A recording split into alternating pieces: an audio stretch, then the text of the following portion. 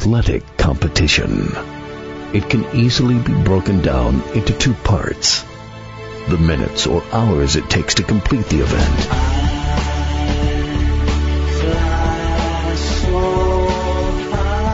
then weeks, months, and years of joy or heartbreak.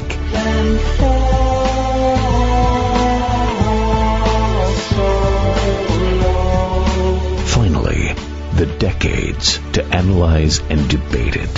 From the press box to press row, Donald Ware will break it all down for you with an in-depth look at historically black college athletics, as well as the biggest news stories and news makers of the day.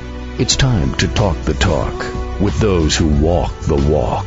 From the press box to press row, here's your host, Donald Ware. We back on the scene to talk about some things. It's the wrap up for the year 2019. You're locked in to the dopest show on radio. From the press box to press row, I am your host, Donald Ware. Happy New Year. We are officially in a new decade.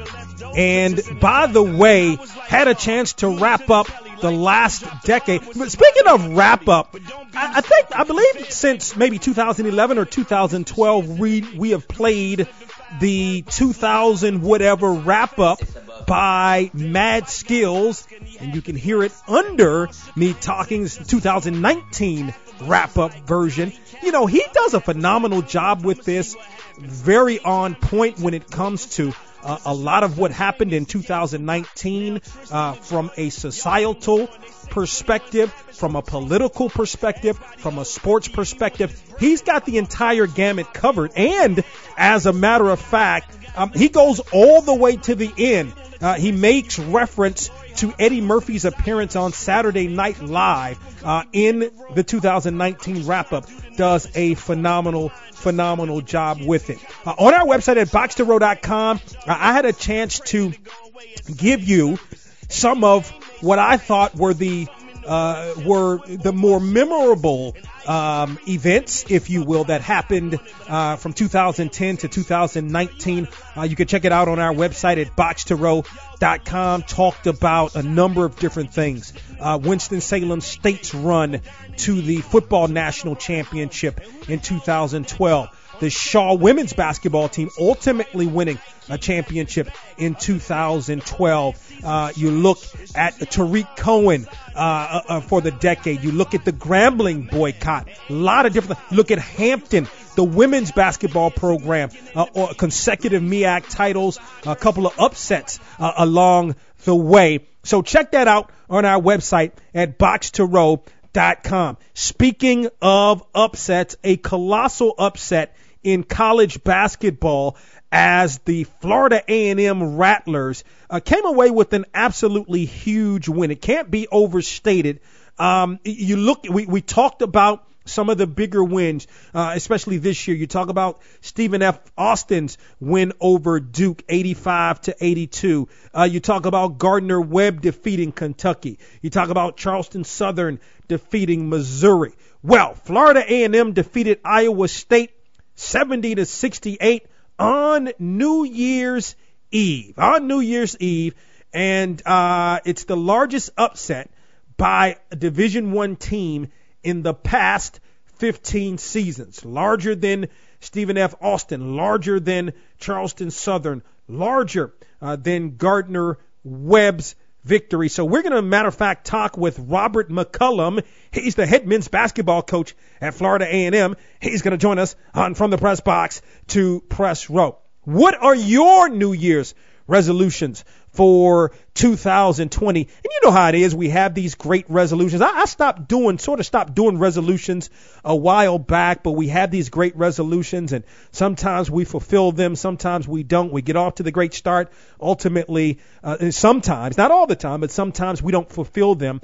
But with that said, what are some of your resolutions for 2020? We resolute here on From the Press Box to Press Row. We resolute to bring you this fine radio program on more radio stations across the country. we resolute to also bring you some more programming, some more podcasts. As a matter of fact, got with the team and we talked about a podcast that we're going to develop for 2020 early on here in 2020. That's going to be outside of the gamut of HBCU sports, outside of the gamut of maybe sports as a whole. As you know, we do a lot. We talk a lot of different things here on From the Press Box to Press Row. And one of the things we talk about or to or with our celebrities. So we're going to step outside the box a little bit with a podcast on this year. Those are some of the things we resolute to bring you in 2020. The National Football League playoffs begin this weekend, and we're going to be joined by USA Today NFL columnist Jarrett Bell here on the program. I got some questions for him. I want to get his thoughts on some of the matchups. I want to get his thoughts on some of the coaching situations that we have going on right now. I want to get his thoughts on the Washington Redskins and the hire of Ron Rivera as the Redskins' new head coach. I'm going to talk about that a little bit today also on the program. You know how we do it here on From the Press Box to Press Row. If you want to join in on the conversation, you can do so. Hit me up via Twitter at Box2Row, BOXTOROW. That has not changed. Also on Facebook, BOX2ROW. Also follow us on Twitter while you're there. Friend us on Facebook while you're there. You can also follow us on Instagram at BOXTOROW.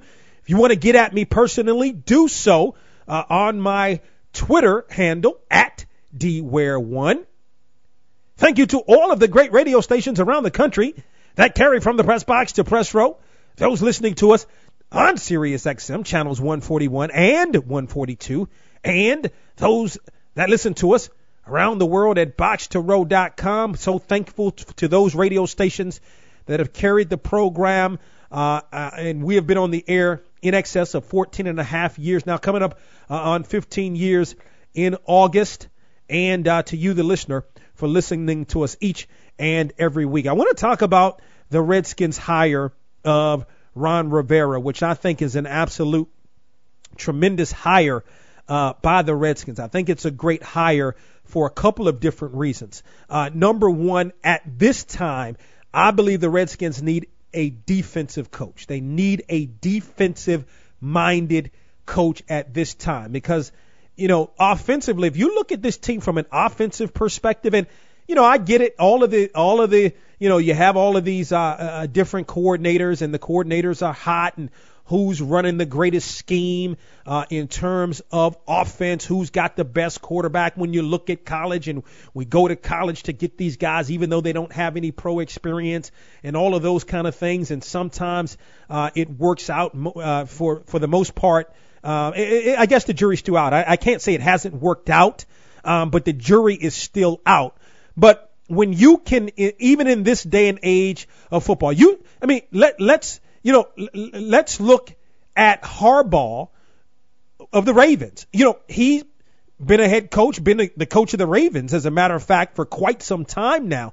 Made the adjustment when he knew of when he looked at the talent of Lamar Jackson, switched up. And, you can still do that with veteran coaches. You can do that with defensive-minded coaches as well.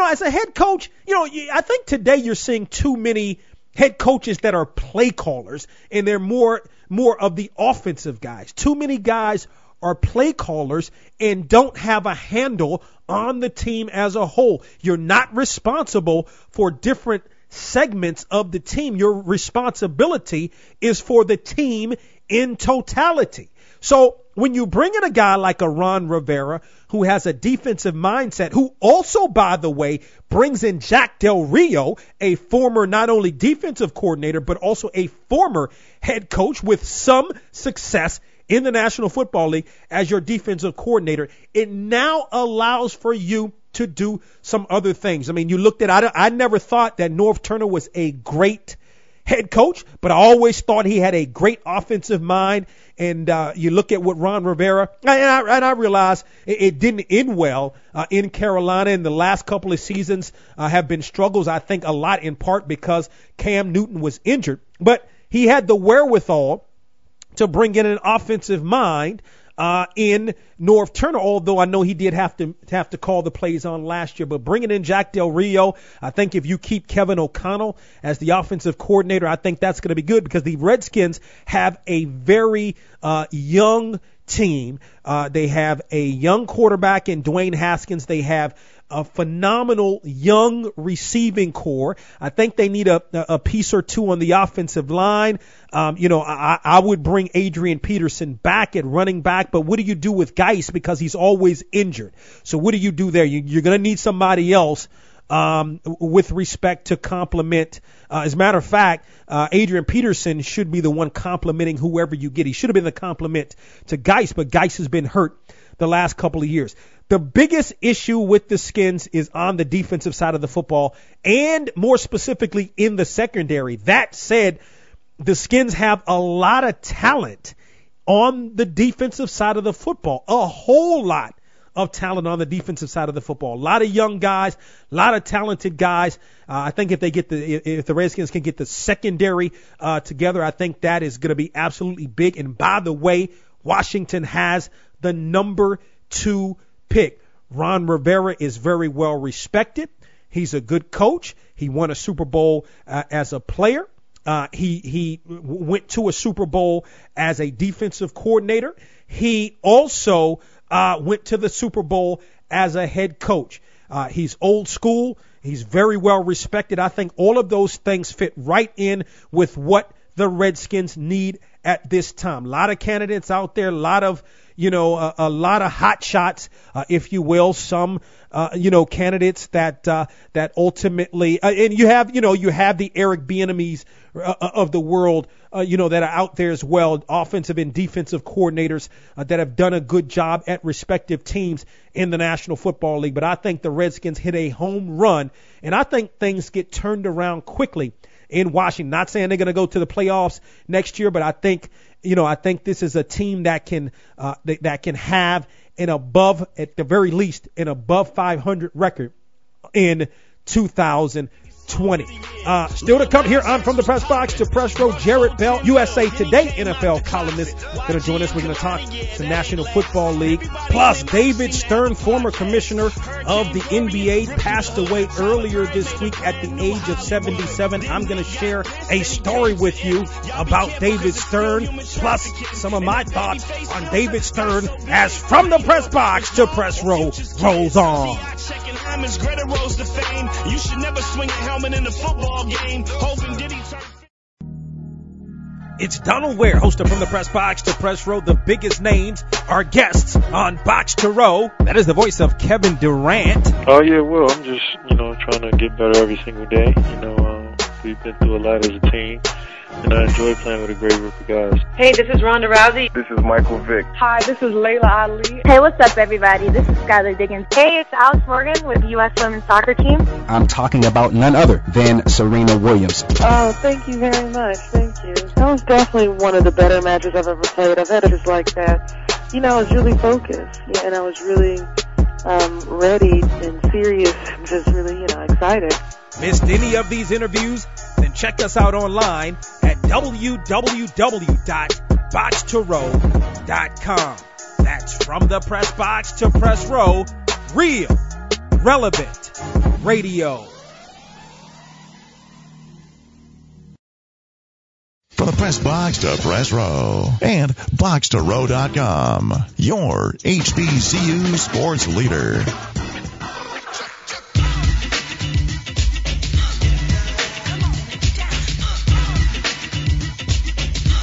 As promised, Robert McCullum is in his 3rd season as the head men's basketball coach at Florida A&M. And I tell you what, the Rattlers pulled off the colossal upset, 70-68 on the road at Iowa State on New Year's Eve. As Coach McCullum joins us here, I'm From the Press Box to Press Row. Coach McCullum, congratulations, Happy New Year, and welcome to the program. Hey, thank you so much. Happy New Year to you, and glad to be with you. Thank you for joining us. What a big-time win. 70-68. You had to grind out, you had a deficit there, and did not go away, continued to grind, and ultimately came out of the game with the victory. Your thoughts on the team's victory on the road against Iowa State? Well, we got to a good start. And anytime you're playing against any team, and particularly not only a team from a Power 5 conference, but a team who's been a perennial NCAA tournament team. And so we managed to get off to a good start, and so that gave our guys some confidence and all. And after about 5 or 6 minutes, we relinquished the lead, but yet we were never totally out of the game the entire first half. And I told our guys at halftime we were fortunate to only be down 9 points, but that we should feel good where we were, and that the most important period is always the last 4 minutes of the first half and the first 4 of the second half. And we stressed how important it was to win that first 4 minutes. So aside from Iowa State, it was their possession to start the second half. Aside from them making a 3 to start the second half, we got off to just a great start and outscored them. So we went from 12 points down to up by as many as 6. And so as the game progressed, as Iowa State began to extend pressure a little bit, our guys never crumbled. And at that point, our guys had the confidence that, hey, we can beat these guys. Yeah, and ultimately you did. Speak to not only the shot that Rod Milton hit, which turned out to be the game winner somewhere around 10 seconds or so remaining, but ultimately his play in this basketball game. Well, yeah, he's a scorer, and so we really play with 3-point guards in our starting lineup, and so we give up quite a bit size wise, but yet our ball handling, our decision making has really improved, and so we've cut down on turnovers, we get it up more shots. And Roderick Melton, unfortunately, was ineligible the second semester of last year.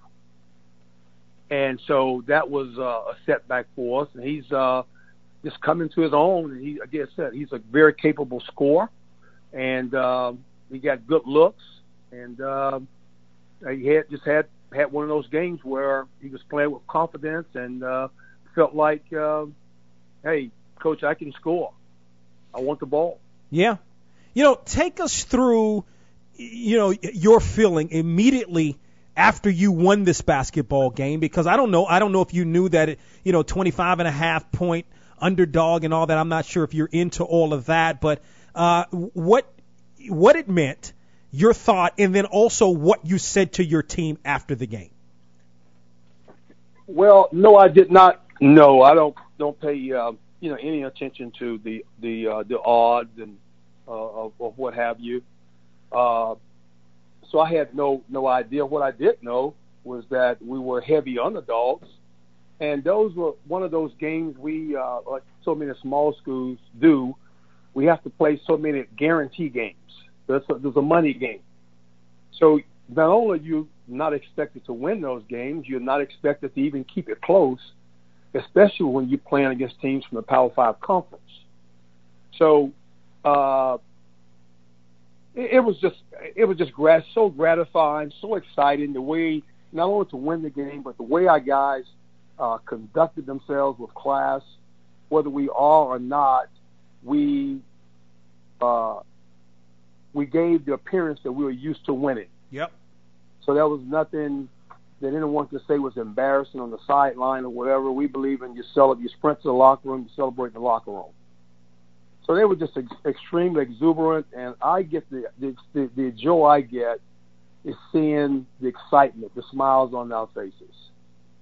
And so it meant so much. It's been a long season already. We can't go to postseason play because of penalties from past years, and we haven't played a home game yet. And so to a win at Seattle, the last game before Christmas, December 21st, then to come back the first game after Christmas against an Iowa State team that just defeated Seton Hall a couple of weeks ago, I could not be more pleased for our players, for our program, or our university.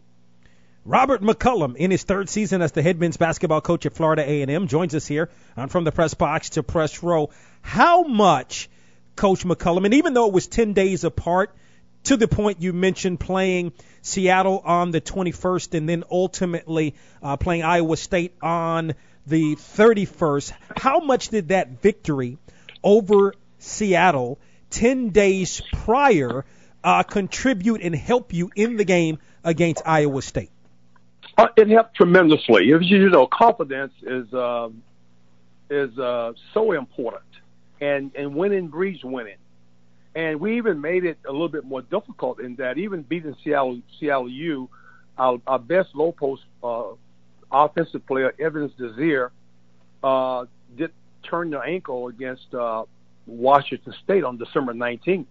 So he didn't play at CLU. He played 6 minutes against Iowa State, which that wasn't expected. So we were sort of shorthanded. But it was that confidence, and normally we'll play a game, say, the 29th or 30th. So we actually had a day or two longer of preparation time. And so I think with each game, our guys are growing. They're coming closer together. They're figuring out what it is we have to do to be successful, and our decision-making, taking care of the basketball. You keep your turnovers down, you're going to get up more shot opportunities, and therefore you give yourselves a chance to win. To your point, 11 games to this point, none at home. As a matter of fact, you won't play a home game until Saturday, January 11th. You're on the road this weekend or on Saturday, I should say, at North Carolina Central, and then on Monday at North Carolina A&T. We'll talk more about that. Speak to some of the challenges about that. But again, even though those have been some challenges, you've been able to win your last 2 ball games, both on the road and both out west. I think, one, we go back to last year. We actually won more road conference games last year than we did it at home, which is obviously which is odd. And so I think our guys have shown that they're comfortable playing on the road. And second, we have I'm in my third year, so we've sort of turned the roster over to the degree that last year we were an underclassmen, an inexperienced team. Now, 1 year later, we have more upperclassmen than we do underclassmen. So we have 3 starters that were a part of the 9 conference wins last year, finishing the season over a road win at Bethune-Cookman, arch rival team that we had not beaten in 5 years, had not beaten in their own campus facility in 12 years.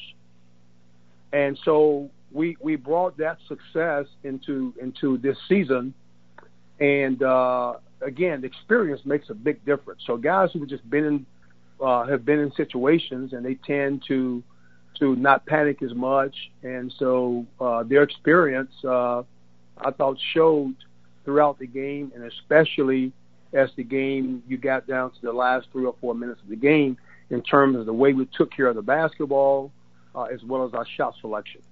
Robert McCullum is the head men's basketball coach at Florida A&M, joins us here on the program. Of course, you come here to North Carolina, Coach McCullum, Saturday right up the road against North Carolina Central, and then also on Monday up the road against North Carolina A&T. Conference play begins. Can you speak to the challenges that both Central and A&T present? Well, first of all, conference play is just a different animal. There's more pressure. The expectations are greater. The games mean more. And one of the most gratifying things for me throughout my coaching experience is having been a part of a regular season conference championship, which is very difficult to do. As an example, it's not unusual at all. You get to the Final Four and to see at least one team, if not more, who did not win their regular season title.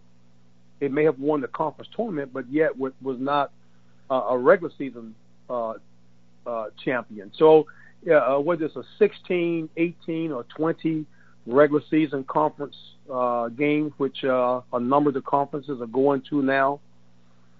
That's grueling. And not to mention that, in my opinion, North Carolina Central and North Carolina A&T, I mean, those two schools, basketball is extremely important. They have outstanding fan bases. They're extremely well coached.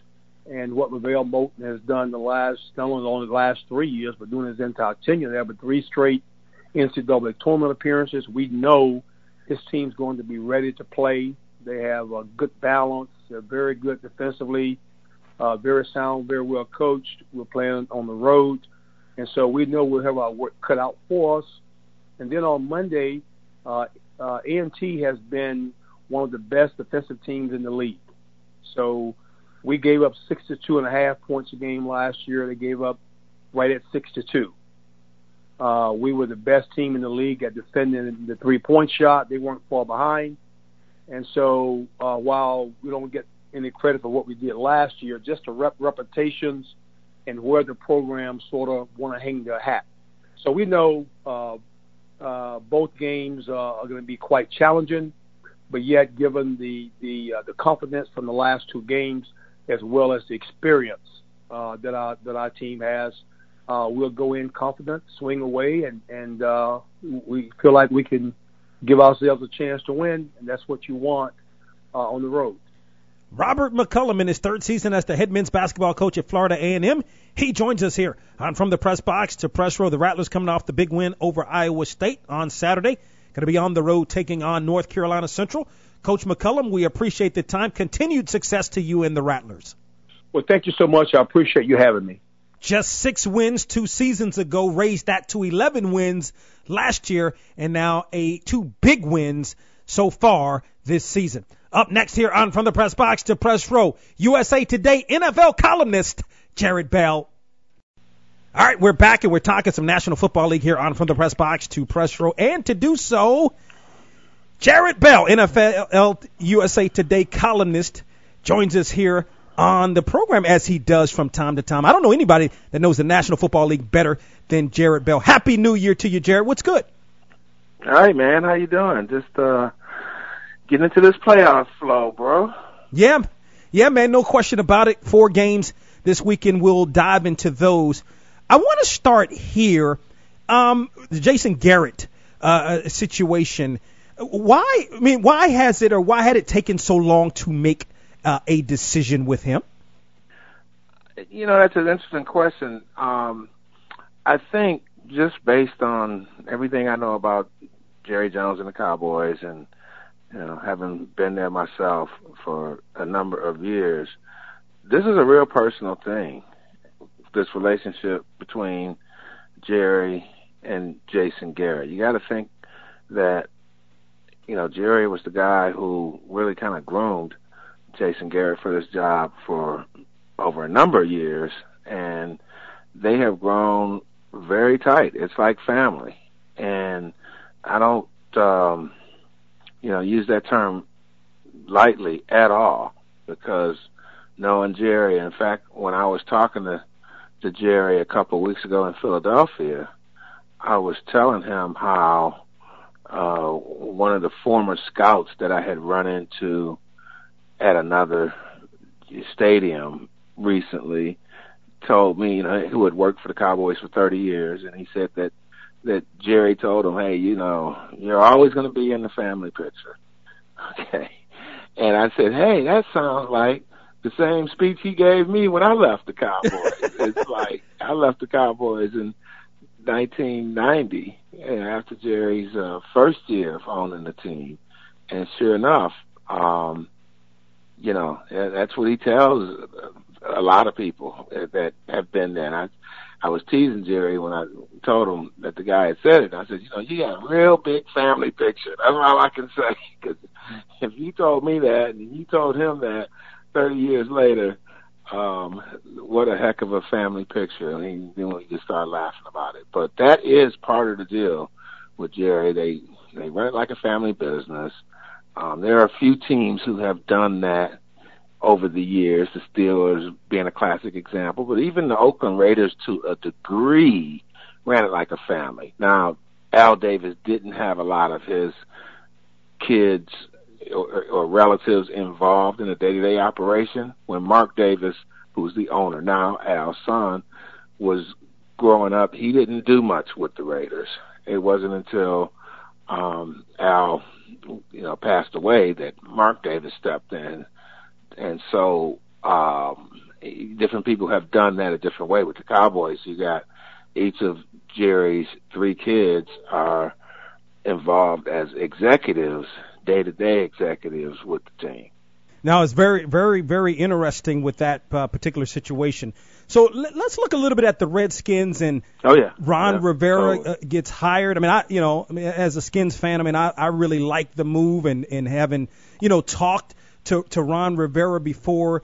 Great guy. He had a lot of success in Carolina. Your thoughts on the Redskins hiring Ron Rivera as the new head coach? Yeah, Ron Rivera is one of these people that you won't find a person who's got a bad thing to say about him. He really is the salt of the earth, down to earth, relatable, respectful when it comes to how he deals with players and stuff. And I think that, the relationship he had with Cam Newton was one that would not have been the case with a lot of other coaches. And, because Cam is obviously a dynamic personality and a great, wonderful talent, but he also, has some edges to him that could make for, a difficult relationship too. And I think part of that was reflected when Steve Smith left the Panthers, button heads with Cam a little bit, but Ron Rivera was able to finesse that with Cam to the point that he and Cam's relationship was just, pretty tight. And I think that kind of underscores what Ron Rivera could be about. Former player with the Bears, back in the Super Bowl shuffle days, and, grew up under, Buddy Ryan and became a coach and, climbed the ladder.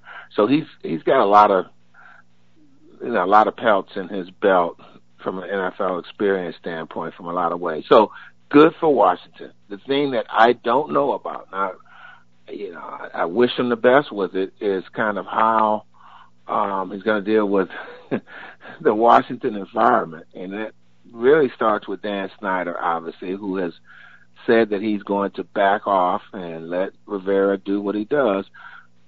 But most significantly, he is going to allow Ron Rivera to have final say on the personnel decisions.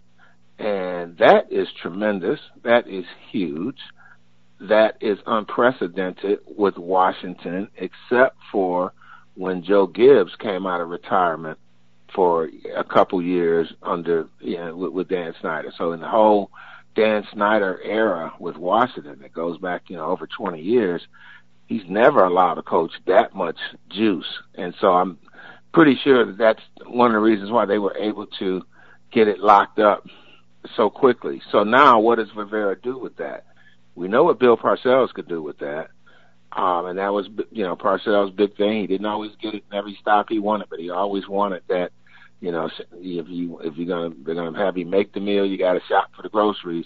So that's going to be the deal with Rivera. But he hasn't been in that position before, so we'll see. And I'm not saying that to cast any doubt on him because, like I said, he's a fine man with a lot of NFL experience, and maybe this was the natural progression of what he needed to grow even further. So we'll see how it works out for him. But yeah, big challenge in Washington, and part of that starts with the quarterback too. I talk about Cam Newton. Well, Dwayne Haskins is a young quarterback who is going to need some nurturing, and that's from a football standpoint, and I believe from a maturity young man standpoint. So we will see.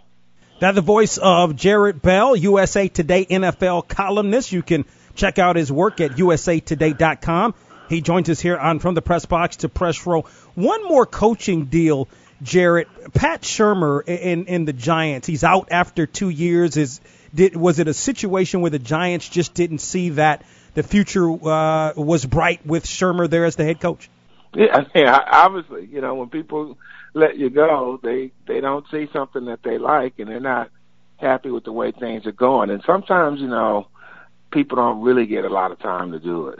I mean, and then you look at Cleveland, and, Freddie Kitchens gone after 1 year, which, Steve Wilkes, who was on the Brown staff this year, had 1 year as Arizona's coach. So it's very rare for a coach to get 1 year. But we've entered this period, Donald, that things have evolved to the point where, the owners are really given like 2 or 3 years to see what they want to see in a lot of cases. And if it's not there in a couple years, they're cutting bait. I mean, Cleveland will be looking for its 7th coach since 2012. And that's a shame. It's a shame for the Browns fans, and it's a shame for anybody who's, just really involved with their organization, player, coach, staff, whatever, for them to have those types of moves where you look at other situations, and Pittsburgh has always been the classic example for how long the Rooneys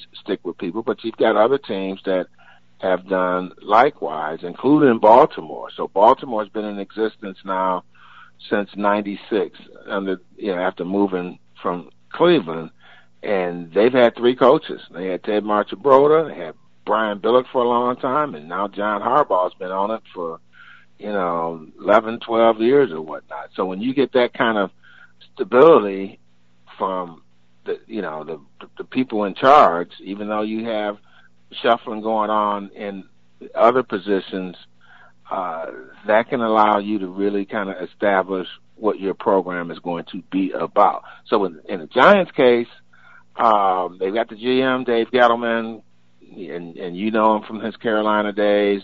Ron Rivera knows him from his Carolina days. And sometimes you don't always know what the heck Gettleman's what he's up to and his reasoning for doing things. And with Shurmur, it didn't work. And, maybe if Shurmur had been retained, and say if we're sitting here a couple years from now and he'd been on the job for 4 years or 5 years or something like that, maybe he could have had some success to talk about. But he came in a tough situation, and when they hired him a couple years ago, I don't know if people said, "Oh wow, we got Pat Shurmur." He's one of those Cleveland coaches that got a minute on the job and then was out of there. But Bill Belichick, by the way, is another one of those Cleveland coaches, but that's another story another time. Right. Lot of success, obviously, with Bill Belichick. Let's switch to some players. So you talked about Cam Newton. Do you think ultimately, what do you think happens with Cam? I mean, I guess always is a possibility that he could come back to Carolina. Do you think he ultimately does, however? Well, I don't know. And that's not trying to evade the question, but it's just being point blank. I don't know what's going to happen with Cam Newton, but here's what I think should happen with Cam Newton. They should do everything possible to get Cam Newton back into the flow and to continue to build around Cam Newton. Now, obviously, Cam Newton is not the same guy that he was physically, or he shouldn't be, but I don't think it's been a big physical drop-off from what I've seen. You never know how somebody is feeling from all the hits they took over time or whatever, but that last injury was the first time you ever saw Cam Newton just really, broken down. And to his credit, he shut it down, and they agreed and let it go at that. So given that being the scenario, if I'm Carolina, I want to see Cam Newton back, because who are you going to go and get in free agency or in the draft that's going to be better than Cam Newton?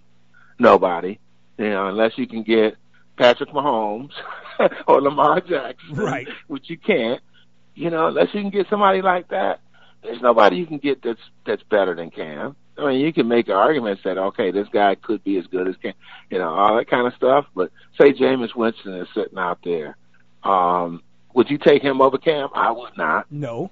Even though he's a couple years young, a little bit younger than Cam. But that's what I'm thinking with Cam Newton. It's like, well, it's not like you can go out and just get a guy that's going to be that good. Because even if you had the best prospect coming out of college, or who is projected to be the best quarterback out of college, this kid from LSU would be one. And too bad Tua's hurt right now. But maybe you get Tua and you hang on to Cam while Tua comes in. That's always a thought, but yeah, that might be sticky too. But say you were able to get one of these top kids from college.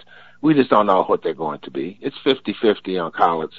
Right. Okay. Right. Lamar was the 5th quarterback drafted. That's always going to stick in my mind. Sure. Man. So out of those 5 quarterbacks, I'm going Lamar is 1 and Josh Allen is 2. So all that to say, if I'm Carolina, I'm trying to get Cam to be there and to be on board. Yeah, and build a thing around him. No question about it. Talking, of course, with Jarrett Bell, USA Today NFL columnist, joins us here on the program. You can follow him on Twitter at Jarrett Bell. We're going to step aside. We're going to take a break. We're going to come back. We're going to wrap things up with Jarrett Bell, USA Today NFL columnist, here on From the Press Box to Press Row.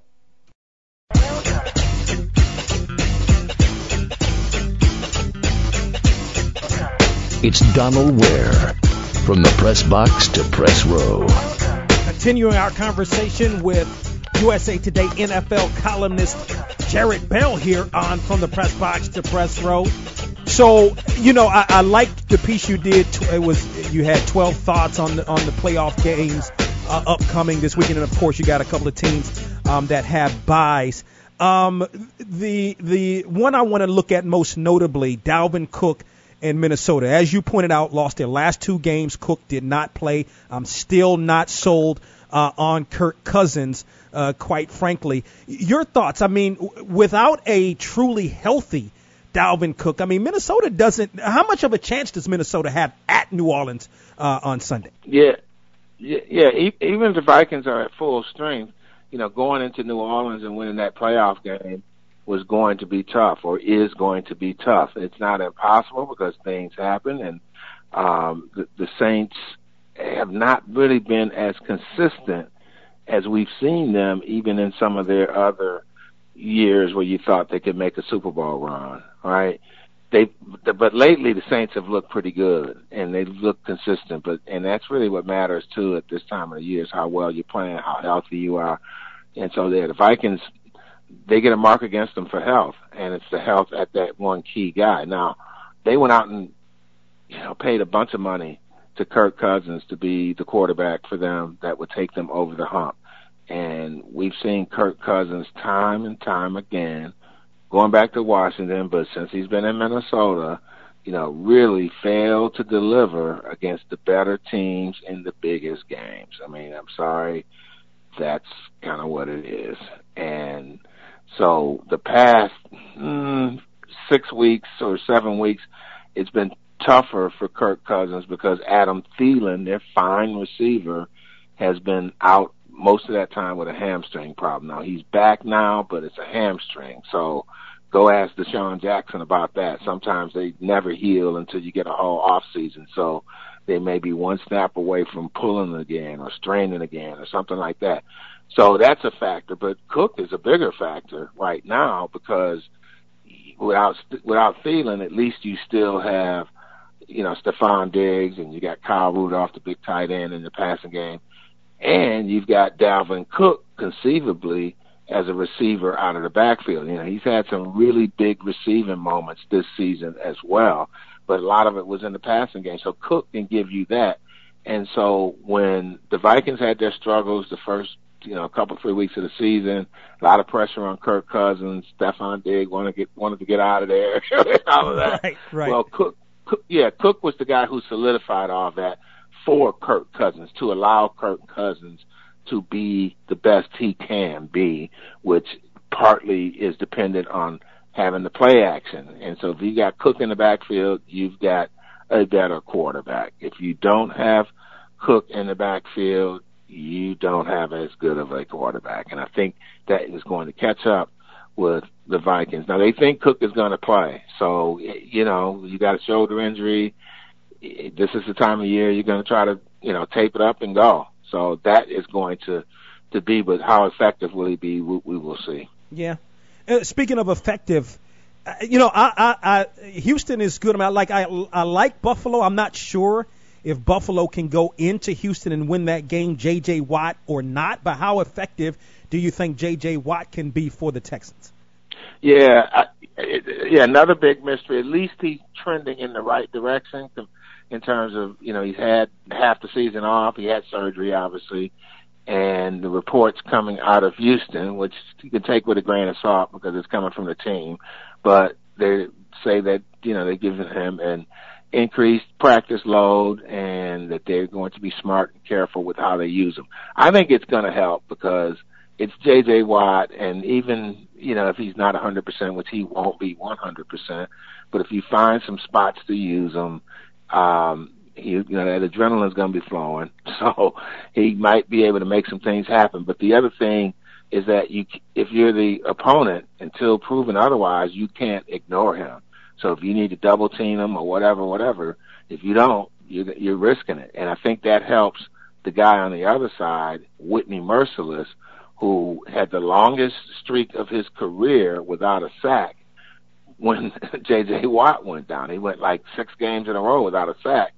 And then he finally got 2 in like week 16, and that's that. That's all he's had. And so I think what happens in those situations is that, if you don't have J.J. Watt, you can slide your protection, put your double coverage, and worry about Mercilus more than you ever had to before in terms of how you're going to block him. So I think that is one of those things that, just having J.J. Watt in the mix could help Houston. But I agree with you. I think it's going to be real tough for Buffalo to win that game.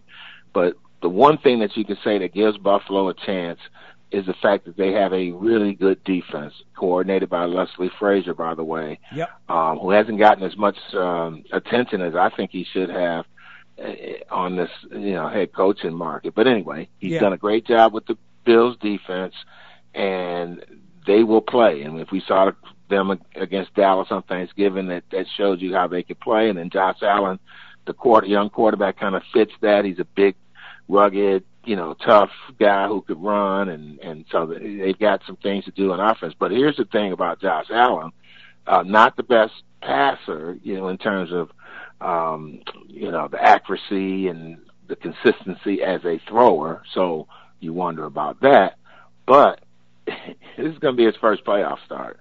And, you can poo-poo it all you want and say it's no different than playing in a regular season game.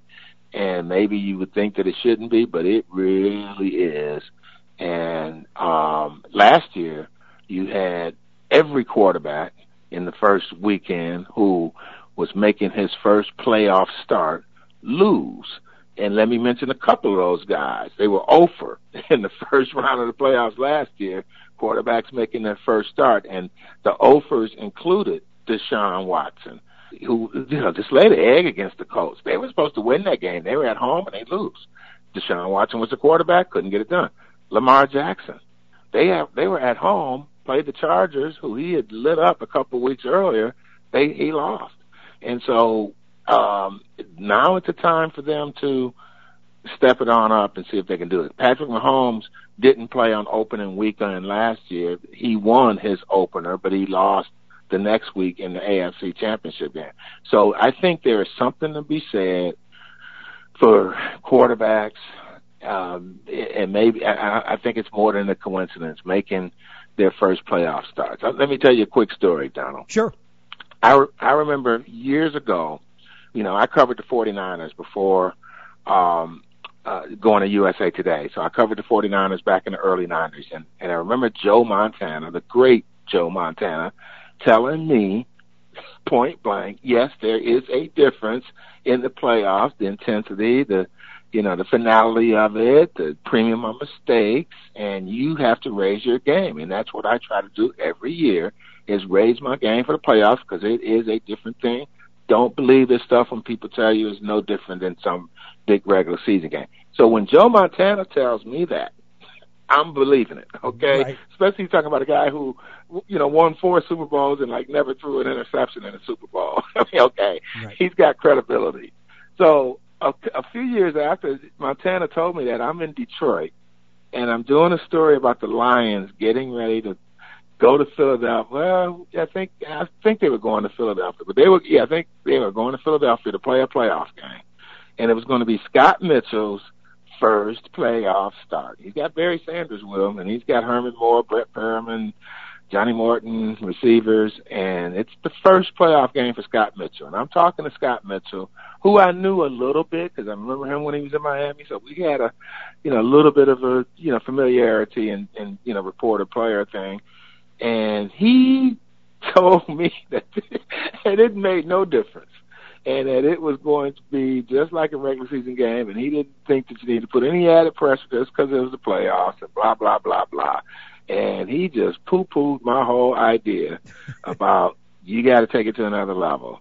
And the end of the story is that Scott Mitchell went to Philadelphia with the Detroit Lions, and they got crushed by Ray Rhodes' team. And Scott Mitchell was awful, did not raise his game to the playoff level. So that's a true story of 2 guys who had a view on it and ended up having totally different results. And that's probably about the last we've heard of Scott Mitchell. Yeah, you're right about that. Jarrett Bell, USA Today NFL columnist, breaking it down. Great stories here on From the Press Box to Press Row. Jarrett, as always, and by the way, of course, follow him on Twitter at Jarrett Bell and check out his work at usatoday.com. We appreciate the time, Jarrett, and we'll catch up with you real soon. All right, Donald. Always good to be with you, man. Happy New Year. To you as well, Jarrett. And before we get out of here, I got to tell you my quick story about former NBA Commissioner David Stern. Had a chance to cover my very first NBA All-Star Weekend back in 2007. It was in Las Vegas, and I was hanging with Roscoe Nance, former USA Today NBA writer, and it was so crazy because Roscoe knew everybody knew Roscoe, so we were at various parties and so forth, and it was really, really cool. I was having a blast. And on Sunday morning, Roscoe invited me to breakfast, and to a very intimate breakfast. It was probably maybe 10 reporters, and it had to deal with the NBA's renewal of its partnership with TNT. So Roscoe introduces me to David Stern. He says, "Donald, glad to meet you," that type of thing. And I'm thinking to myself, wow, this is awesome. And, he was so personable. It wasn't just an introduction and just blew me off. We talked momentarily. What we talked about, I can't remember at this point. But just being sort of in that room and, being in the room with David Stern, who absolutely commanded that room, did so much for the NBA, again, passing away this week at the age of 77. Speaking of passing away, Charles Watkins, a good friend of mine, former photographer at A&T's, done so much. He passed away, matter of fact, last month, and his memorial is going to be on Saturday in Greensboro. Condolences go out to his family. My time is about up. I thank you for yours. Thank you to Jarrett Bell. Also to Robert McCullum for joining us today here on From the Press Box to Press Row. Once again, Happy New Year. Got some big things planned in 2020. And always remember to support those that support you. From the Press Box to Press Row is presented by DW Communications. See, I want you to feel it too.